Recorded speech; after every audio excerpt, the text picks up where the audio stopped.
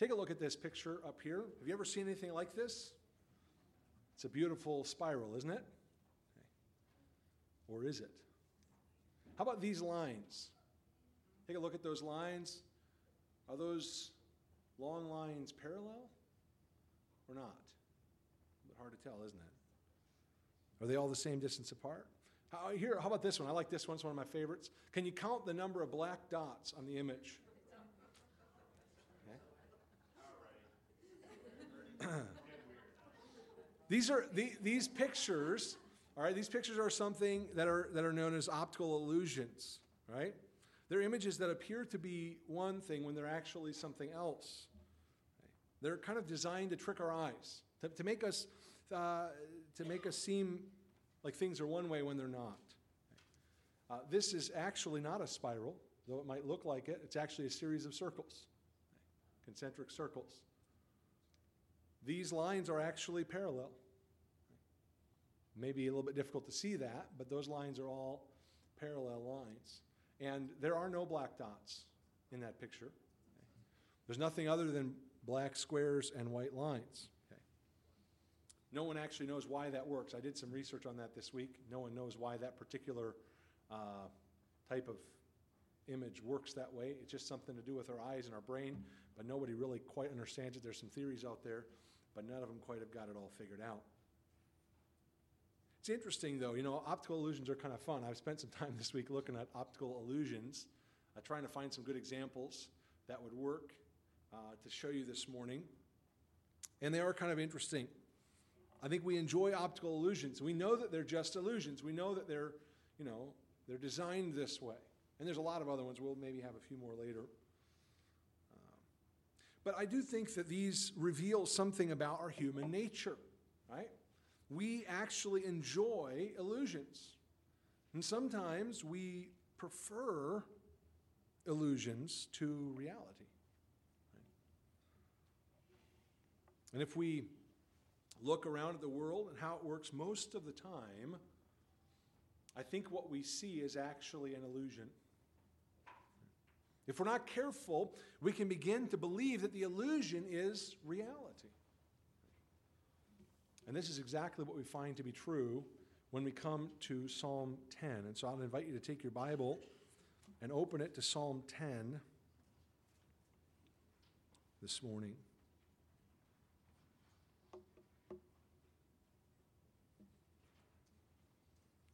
Before we look into Psalm 10, though, would you just pray with me for a moment as we ask the Lord to help us to understand the truth of His Word. Heavenly Father, this morning I come to you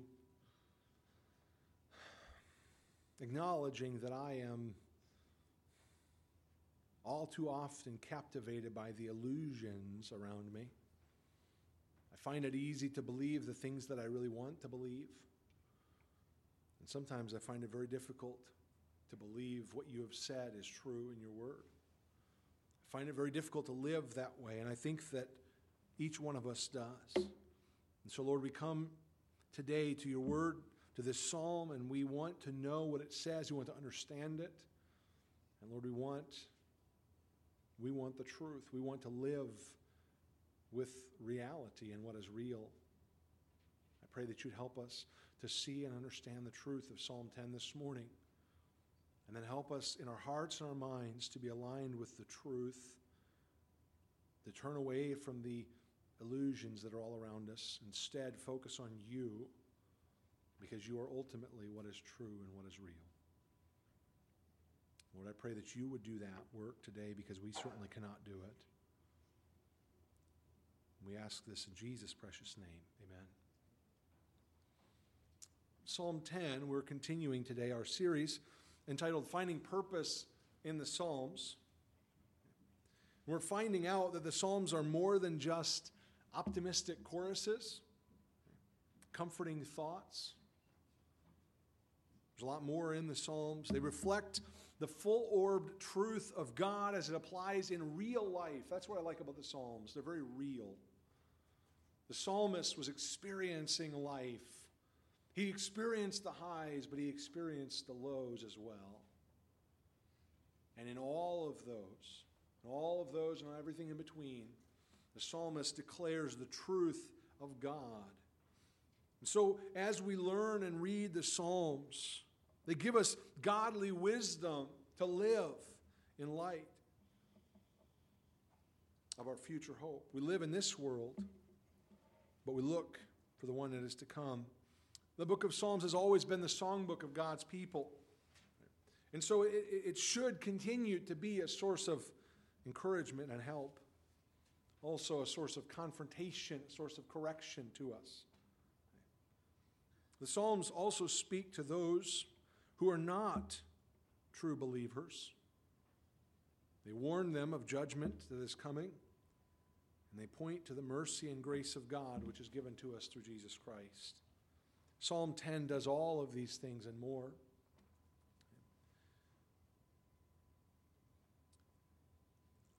Really, the simplest way for us to look at Psalm 10 is to divide it in two parts. I'd like to do that today. And we'll work our way through these two different parts. The first is found in verses 1 through 11, and it's very I've labeled it this. This is the way things appear. The way things appear. But if we look at verses 12 through 18, we see the way things really are. I think that simple division is very effective when we come to Psalm 10. It's the way things appear versus the way things really are. And inside of this very basic outline, we're going to break things down a little bit further as we try to understand exactly what David was saying when he wrote Psalm 10. But before we get any further, I want to just say that this psalm is about illusion versus reality. It forces us to ask and answer the question, are the things we see in the world around us really the way things are? Another question, maybe put a finer point on it, that we are faced is this: should we base our faith in God on our observation of the world around us? And you might be able to answer or guess the answer to one or both of those questions, but let me start by summarizing the main point of Psalm 10. Say it in a sentence: the success of sinners is only an illusion, but God's authority and justice are very real.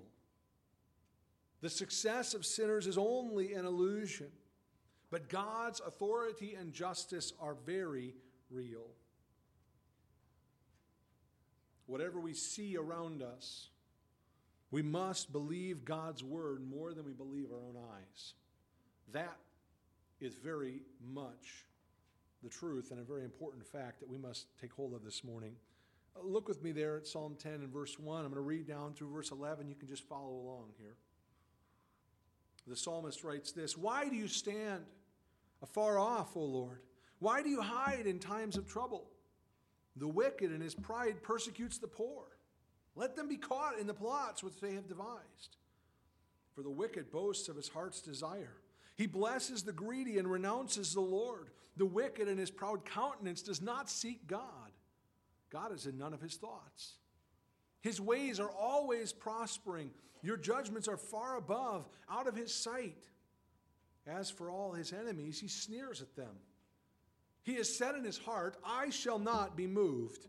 I shall never be in adversity. His mouth is full of cursing and deceit and oppression. Under his tongue is trouble and iniquity. He sits in the lurking places of the villages. In the secret places he murders the innocent. His eyes are secretly fixed on the helpless. He lies in wait secretly as a lion in his den. He lies in wait to catch the poor. He catches the poor when he draws him into his net. So he crouches.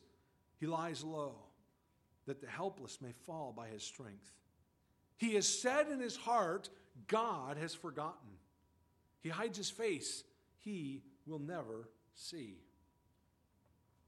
We begin Psalm 10 with the way things appear. And the first observation that David makes about that is that it looks like the Lord is hidden. In verses 1 and 2, there are two questions that he's prompted to ask God. He says there in verse 1, why do you stand afar off, O Lord? And then he asks, why do you hide in times of trouble? And this is the way that we feel many times. That when trouble comes, we're all alone. Instead of being near and coming to help us, God is sitting off to one side just watching. Maybe He's not even watching. Maybe He's not even aware of what we're going through at all. Have you ever felt that way? Of course, theologically, we know that that isn't how it works at all. And so if you asked us to, write down the answer in Sunday school, we would get it right. Of course not. God isn't afar off, and God isn't distracted.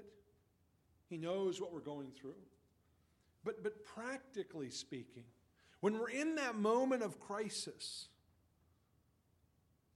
it sure feels like He's afar off, doesn't it? Many times. It feels like He just doesn't seem to know what's going on. It feels like we're all alone.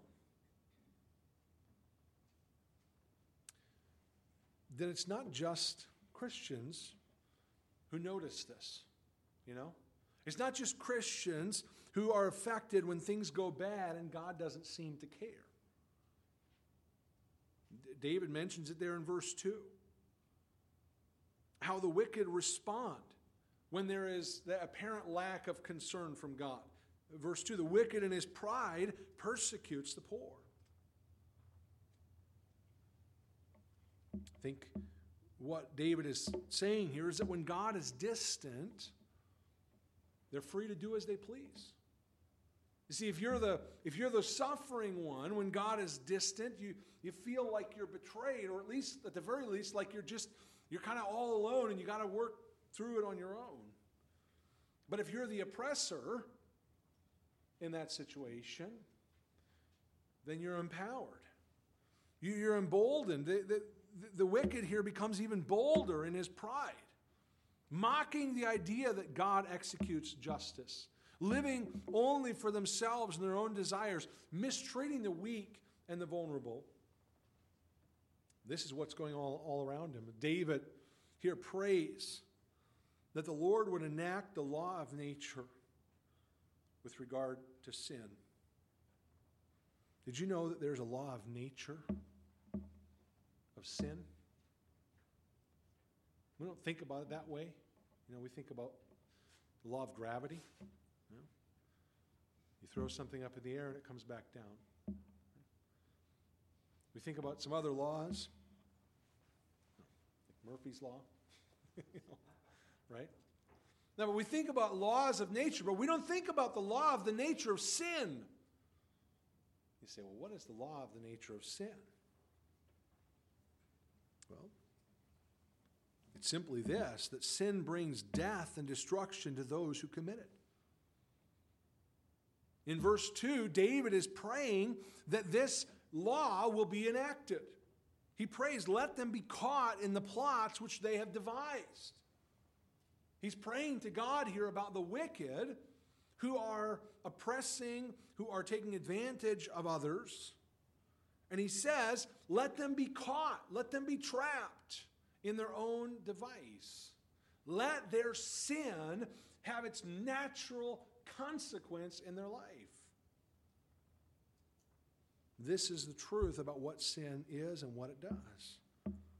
That's how sin works. It ensnares those who follow it. And this is just as much true of Christians as it is of non-Christians. The Apostle Paul warned about that in Romans 6 and verse 16. That if you choose to sin, you become a slave to your sin. David is just asking God to uphold the laws of nature. And there's something interesting about the laws of nature. They operate and they work even if we ignore them and choose to disregard them, don't they?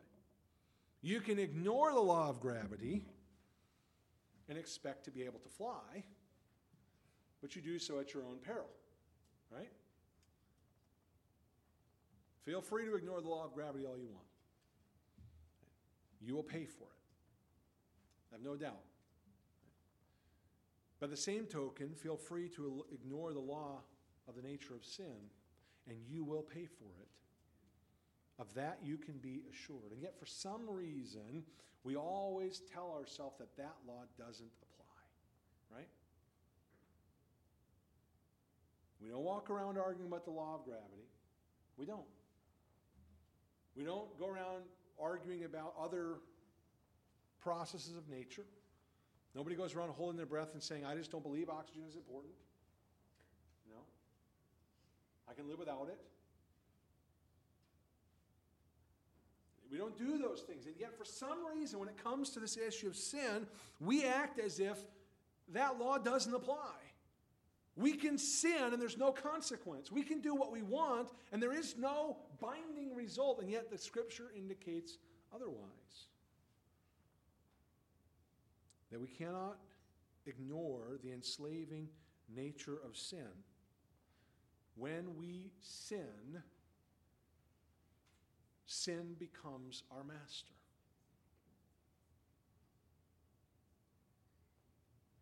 It's a hard and fast rule. It's a law. You can say it's not true. You know? The famous words, I can quit anytime I want. But you can't. Because sin enslaves. That is what sin does. When we choose to sin, we choose to become a slave to sin.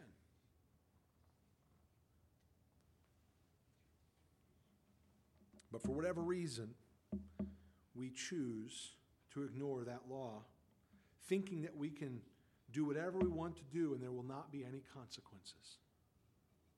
Look at verses 3 and 4. This is exactly what the ungodly do. The wicked boasts of his heart's desire. He blesses the greedy and renounces the Lord. The wicked in his proud countenance does not seek God. God is in none of his thoughts, he says. This is the second thing that David observes about the way things appear. And it's this, that the wicked prosper. The wicked prosper. That's what seems to be true. And David notes this. The ungodly man defies God in his heart and his mind. The ungodly man defies God in his heart and his mind. Verses 3 and 4, they contain two sets of parallel statements that help us to define, or that help to define each other. In verse 3, we see that his heart longs for wealth. He describes him here as greedy. He boasts of his heart's desire. What is it that he wants? His heart wants material gain. He wants wealth. That's what he focuses on. That's what he enjoys. And for the prospect of material gain, the ungodly man will turn his back on God. If the opportunity is there to increase his personal wealth, he will gladly renounce the Lord. There's no commitment to God at all. There's only a commitment to his heart's desire, which is material goods. Verse 4, we see that he thinks only of himself. This is evidence of his pride, that he will not seek after God. He doesn't think that he needs God. He will not even entertain thoughts about God. What David is describing here in verses 3 and 4, especially verse 4, is the mind of a scoffer. One who mocks the very idea that anyone exercises authority over him.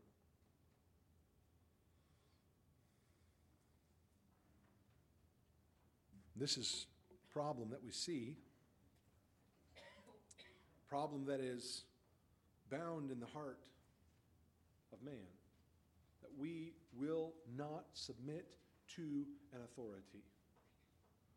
We will be our own master. We will do as we please, and no one can tell us otherwise. And the ungodly man defies God. He doesn't think about God, doesn't even enter into his thoughts.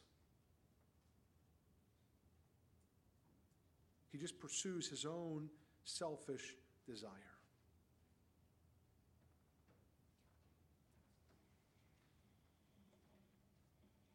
The interesting thing is, it seems to work. It seems to work. This ungodly man who pursues his own desire, who refuses to think about or consider God, it seems to work. You see, he's able, David says here, verse 1, God is hiding. God isn't doing anything. The wicked are prospering, and God isn't doing anything to stop it.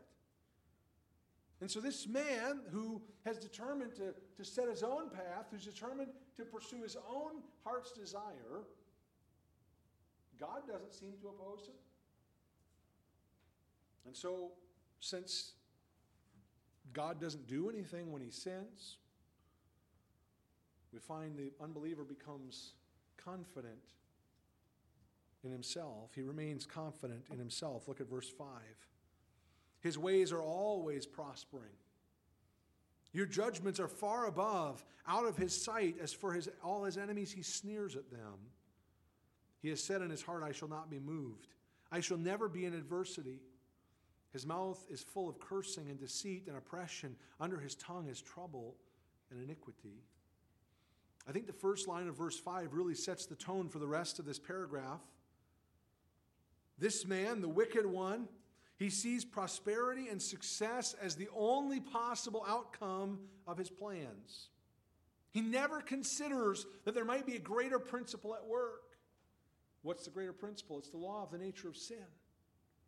That sin always brings with it the consequence of death and destruction.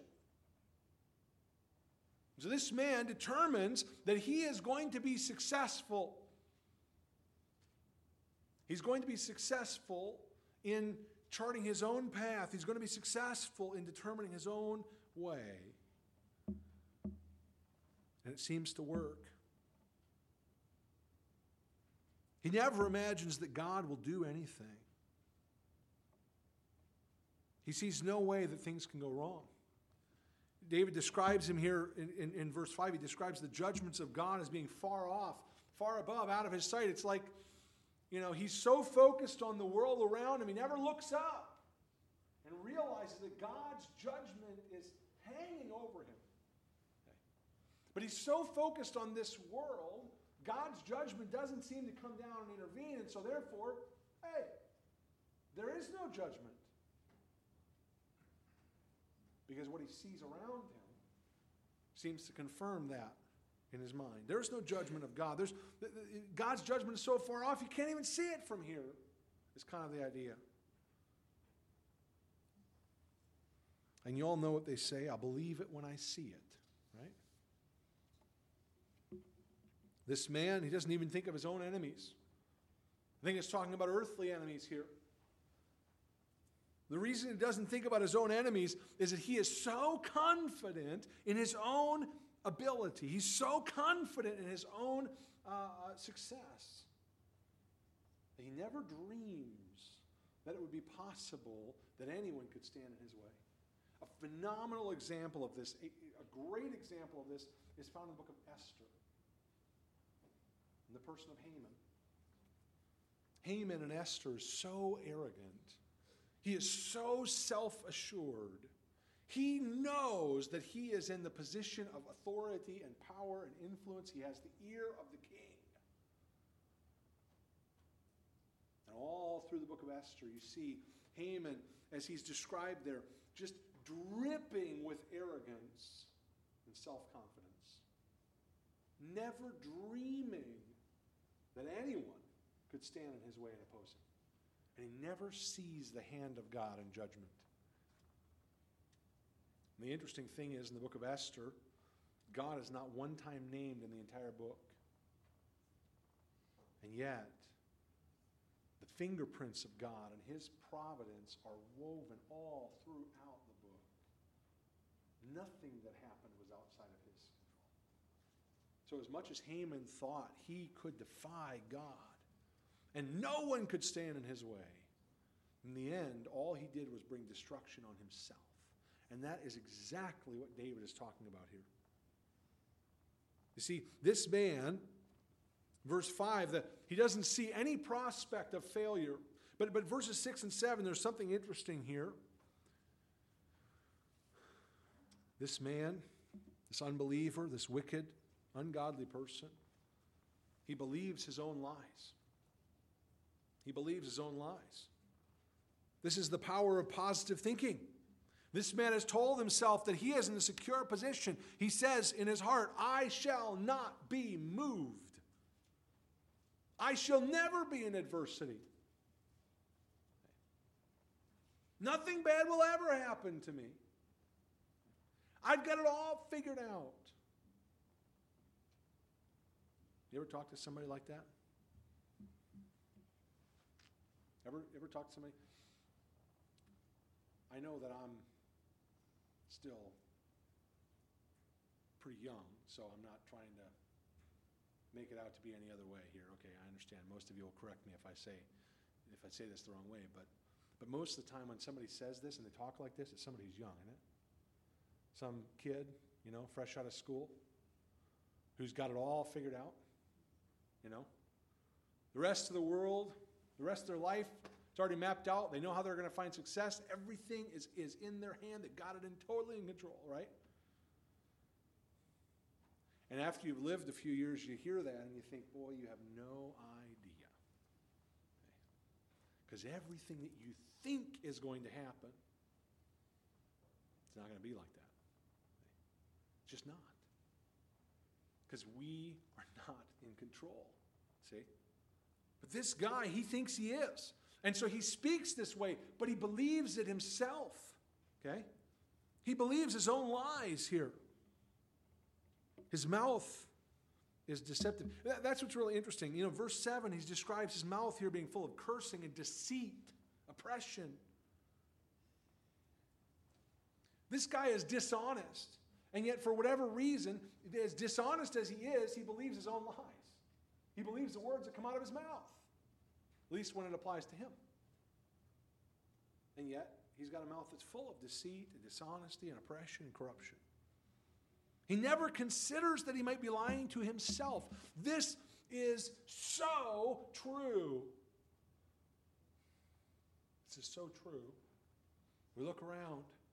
We see men and women all around us who have told themselves, I've got everything under control. Nothing bad is going to happen. I've got it figured out. It's going to work. I've got a plan. They're lying to themselves. And they believe it. They buy into their own story here. And they never imagine, they never consider the possibility that they're lying to themselves. It's an incredible ability that we have as sinful human beings. We can rationalize almost any conclusion simply because it's what we want to be true. In fact, I think that's exactly what the Apostle Paul is talking about in Romans chapter 1, verses 18 and 19, when he says that we as human beings suppress the truth in unrighteousness because what may be known of God is plain to us. You see, by default, as sinners, we tell lies about who God is and how his world works. And then we believe the very lies that we're telling. Because that's what we want to believe. We don't really want to believe that it is the way God says it is. We don't really want to believe that if we choose to sin, it becomes the slave of sin. We want to believe we can sin and control it. We want to believe that we can do what we want and still figure out a way to make it work. That's just not life. That's just not reality. David objects to that kind of thinking. But he also objects to more than that, rather. The actions of the wicked man just bear all this out. Look at verse 8 down through verse 11. This is the wicked man. He sits in the lurking places of the village. In secret places he murders the innocent. His eyes are secretly fixed on the helpless. He lies in wait secretly as a lion in his den. He lies in wait to catch the poor. He catches the poor when he draws him into his net. He crouches, he lies low, that the helpless may fall by his strength. He has said in his heart, God has forgotten. He hides his face. He will never see. Verses 8, 9, 10 contain a series of parallel phrases and ideas that come back. He's really trying to paint this picture for us here. And each of these parallels paints a more detailed picture of the wickedness of the wicked man, of the unbeliever. He hides in secret places. places of ambush, waiting for his victim to come near. He murders the innocent. His eyes seek out the helpless. Now, I don't think David is necessarily speaking of actual violence here. He's not just talking about those who commit violence and murder, though certainly this would apply to them as well. He's speaking here of the wicked deeds, the actions of those who going back to verse 4, he says God is in none of his thoughts. This is what they act like. This is what the actions are. Okay. He compares them to these violent actions in a way to make them appear even more heinous. And what is the principle here? That because he is so self-confident and then never is checked, he's self-confident because everything seems to work. He finds success in everything that he does. God never seems to act or do anything. And therefore, this wicked man takes advantage of those who are weaker than him. You see, his desires are corrupt, his thinking is corrupt, and now his actions then follow that same path of corruption. The man who denies God in his thoughts, who boasts of his own abilities, this is the same one who will take advantage of others, take advantage of those who are weak, those who are vulnerable. He'll use them for his own personal gain. David describes him here like a murderer, a coward who lies in the darkness waiting for the opportunity to strike against those who are weaker than he is. That's the description we get in verse 8. Somebody hiding in the shadows. A coward. Willing to take advantage of others who are weak. Then in verses 9 and 10, he uses a picture here of a lion waiting for an unfortunate animal to wander into danger. The targets here are defenseless. Notice how David describes them. He uses 3 different terms. He calls them innocent and helpless and poor. Of course, in ancient Israel, those who were poor and those who were helpless, primarily he'd be talking here about orphans and widows. Those who were without a husband or a father to protect them and provide for them. But it really applies more generally than that to anyone who is weak, anyone who is an easy target. Verse 11, I think, demonstrates very clearly to us that the wicked man's he'll only attack when he thinks there's no danger of a return strike. Okay. He says there in verse 11, what he says in his heart, that God does not see, God has forgotten. And since God doesn't see, there's no fear that he'll ever be forced to account for his actions. This man is the ultimate opportunist. He seeks his own good, but not through diligence and self-sacrifice. He seeks it through manipulation and deceit, through surprise attack on others when they are an easy target, and through an inflated view of his own strength. This guy is a bully. But here's the truth. All of this is based on an inaccurate view of reality. The confidence that the wicked man possesses is completely unfounded. But he doesn't know it. He's self-deceived. He thinks that nothing will ever happen to him. He thinks that he is ultimately in control of his own destiny. The truth is that his actions are being recorded. And one day he will be called into account for his sinful thoughts and actions. That's what we find David declaring in the second part of this psalm. It's not the way things appear, it's the way things really are. Look at verse 12. David says this, "Arise, O Lord, O God, lift up your hand. Do not forget the humble. Why do the wicked renounce God? He has said in his heart, you will not require an account." Faith really wins out over fear. David testifies that the Lord sees and punishes sin. He prays to the Lord, asking God to act, to rise up, to defend the humble, to raise his hand and strike the wicked oppressor. Why does David do that? Well, he's confident that God knows the difference between the proud and the humble, right? We don't wear signs. We don't wear signs that say I'm proud or I'm humble. Or if we did, then the humble would become proud and then we would just, right? Nobody wears signs that say that.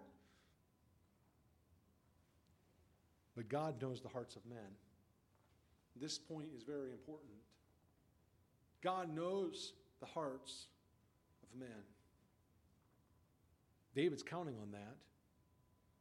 Verse 13,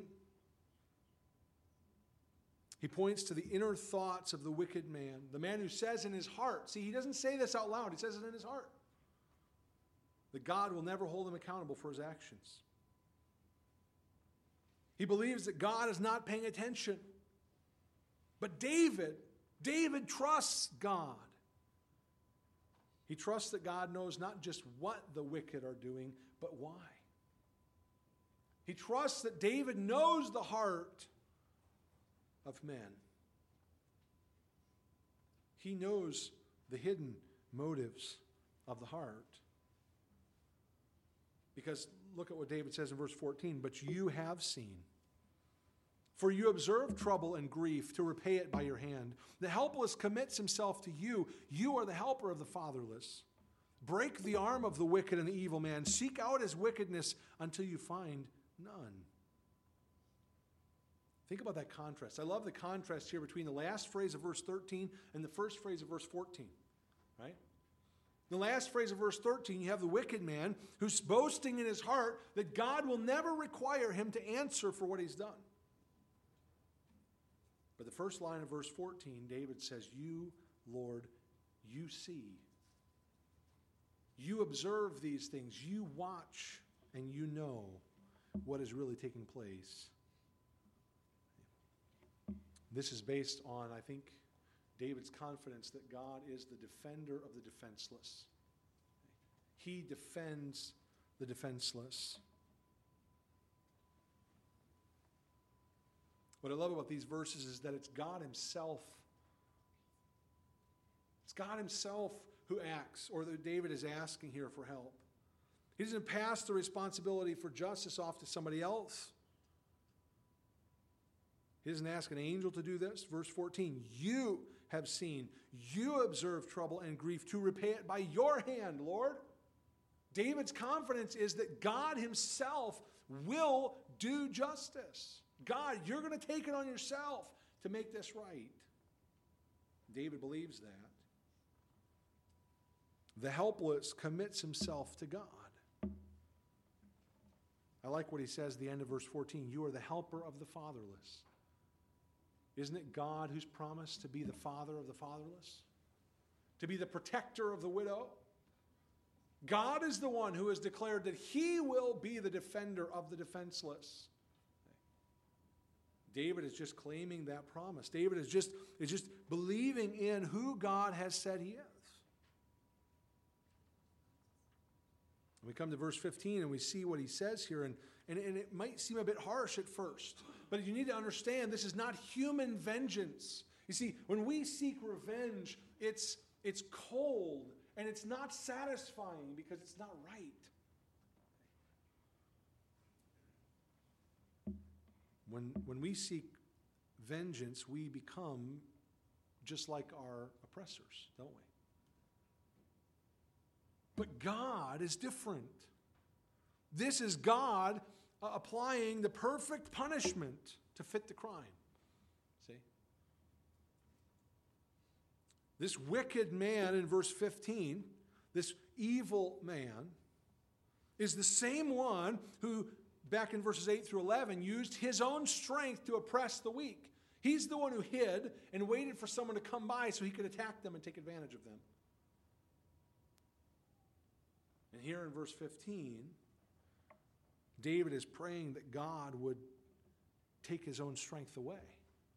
See, break his arms. In other words, take away his strength.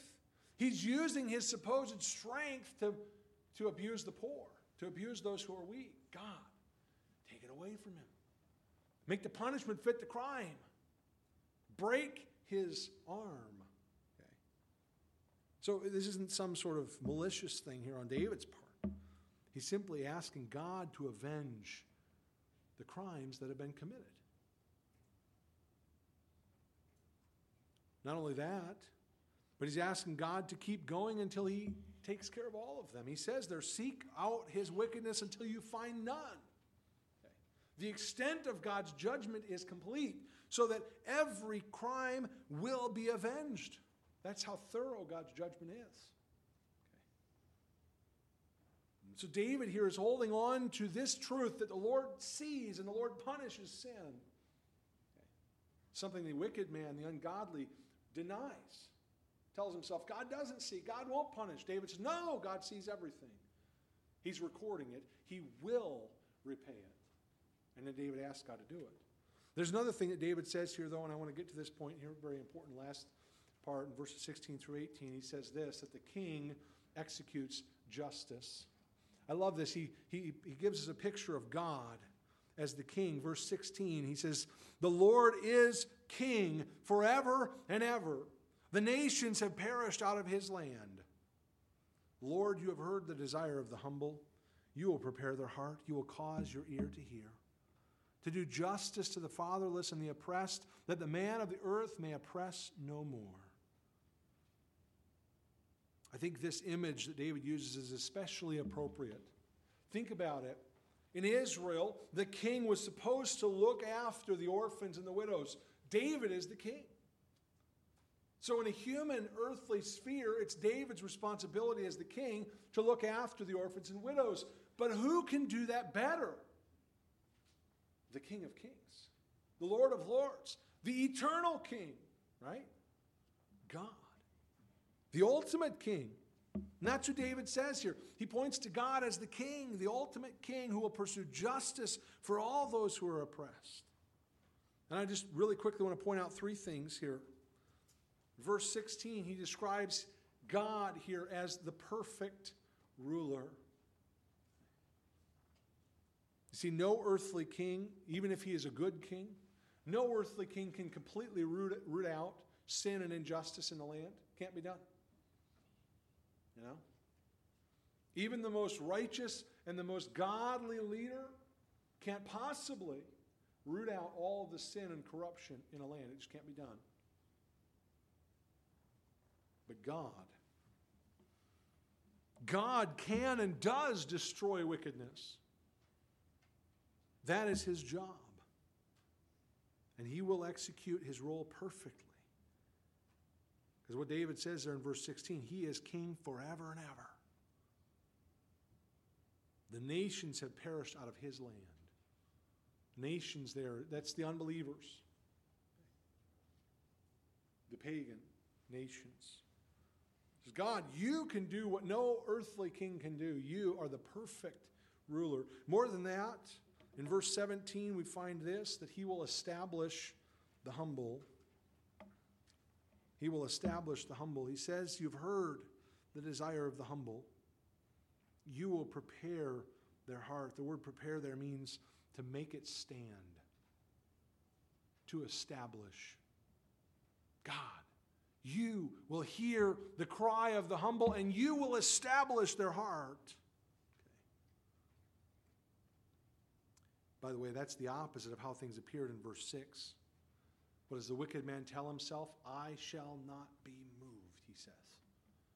David says, no. In contrast to that, God, you will establish the heart of the humble. Not the arrogant who determines, I'm going to stand here and no one will move me. No, the one who humbles himself. His heart is established. And then in verse 18, he will put an end to the ungodly. He'll do justice to the fatherless, the oppressed. But then he says this, that the man of earth may oppress no more. I think that expression, man of earth, is intended to put us in our place. Kind of like the end of Psalm 9. Put them in fear, O Lord, that the nations may know themselves to be but men. Same thing is true here. Oh, these men, these ungodly, are arrogant and proud, thinking that they can defy the Lord with impunity. And David says, Lord, you come and do justice. Put an end to their oppression. They are nothing but men. They are just men of earth. God, you rule. You reign. You are the king, so you execute justice. That's what David is trusting in. That's David's confidence. Okay. Oh, there's a lot of more things I want to say about Psalm 10. And we just don't have time to even really scratch the surface this morning, it feels like. I do want you to consider a couple of thoughts, though, about how we can apply this psalm to ourselves today. The issue is illusions. Illusions. There are two illusions that I think David is pointing us to here. There's probably many more. And it's fruitful for us to consider the illusions in our own heart and our own life. The first illusion, though, that David points to is this, that God does not exist. Or if he does, he doesn't care about what goes on in this world, or he can't do anything about it. This is essentially the illusion of atheism. Not what I would call philosophical atheism, but practical atheism. The practical atheist is a person who may claim to believe that God exists, but the way David says it in verse 4, God is in none of his thoughts. This is someone who lives his life on his own terms, without considering what God desires, without considering God's plan. This is practical atheism. Peter Craigie, in his commentary on the psalm, says it this way: the functional atheist, as portrayed by the psalmist, is self-confident, desires only such things as power and happiness of a sort, that is, happiness without misfortune. Their goals are entirely self-centered, and in seeking to attain them, they don't hesitate to oppress and exploit their fellow human beings. Think about David's description in this psalm of the practical atheist. The man or woman who lives for himself, never considering what God really wants, self-confident and self-centered in their thinking, searching for influence and for happiness for themselves, and willing to do whatever is necessary to get what you want out of life. Does that describe you? This is a life based on an illusion. But if that's the illusion, we have to ask the question, what is reality? Well, this is pretty simple. This won't be earth-shattering. What is real? God is. You say, well, I'm going to live my life my way. No, you're not. You're not. You don't get to pick and choose what reality is. That's an illusion. The illusion is that you can live your life however you want. That is an illusion. You can't live as if you can say God isn't real. You can say God doesn't see, God doesn't hear, he doesn't care, he doesn't know, he can't do anything. But God does care. He does see. And the fact is, he has already acted in judgment. He has. God has already acted in judgment on behalf of every sinner. He sent Jesus Christ to die on the cross for your sins so that instead of facing his judgment, you could be delivered. And Jesus rose from the dead so that you could have eternal life. If you believe the gospel and receive him as your Savior and your Lord. That is reality. Question there is, will you turn to him and be saved? But I think some of you, if you're honest in evaluating yourself, may see that your life looks an awful lot like that practical atheist that David describes. and yet you claim to be a Christian. Well, if those things that he describes are true of you, but you claim to be a Christian, how is that possible? I think the only explanation is this, that as a born-again child of God, you too can buy into the illusion. You can decide that you got to work things out for yourself, that you got to take care of your own problems, that you have to supply your own needs. And you can begin to live as if God either doesn't exist or doesn't care. That's living an illusion. That's not living in reality. That's living like an unbeliever. And if that's true of you today, you need to repent and begin to live by the truth that God is your defender. He causes the humble to stand, but he'll break the strength of the wicked. And so we need to choose to humble ourselves before the Lord. There's one more illusion. This one's a nice one. Those lines, hard to tell if they're parallel or not. They are. There's one more illusion I want to just touch on here. Sometimes we choose this illusion instead of what is real. And it has to do with the answer for the man who is afflicted, the man who is suffering. The illusion, when we suffer as a Christian, the illusion is that God will take away all of your trials and all of your troubles. That's an illusion.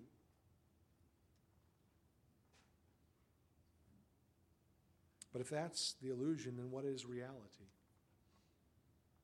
Reality is this. It's found in verse 17. The Lord will establish your heart. I like that because David doesn't say that you can expect God to take away your problem. He doesn't say that you can expect God to fix and solve all of the troubles of your life. In fact, I think Scripture gives us the opposite expectation. As Christians, we can expect our troubles to increase, not decrease. But what he does promise is this: his abundant and his overflowing grace that is sufficient to meet each and every trial. He will establish your heart. Will you choose the truth rather than the illusion? Will you allow God to establish your heart in the midst of your trials? Let's pray.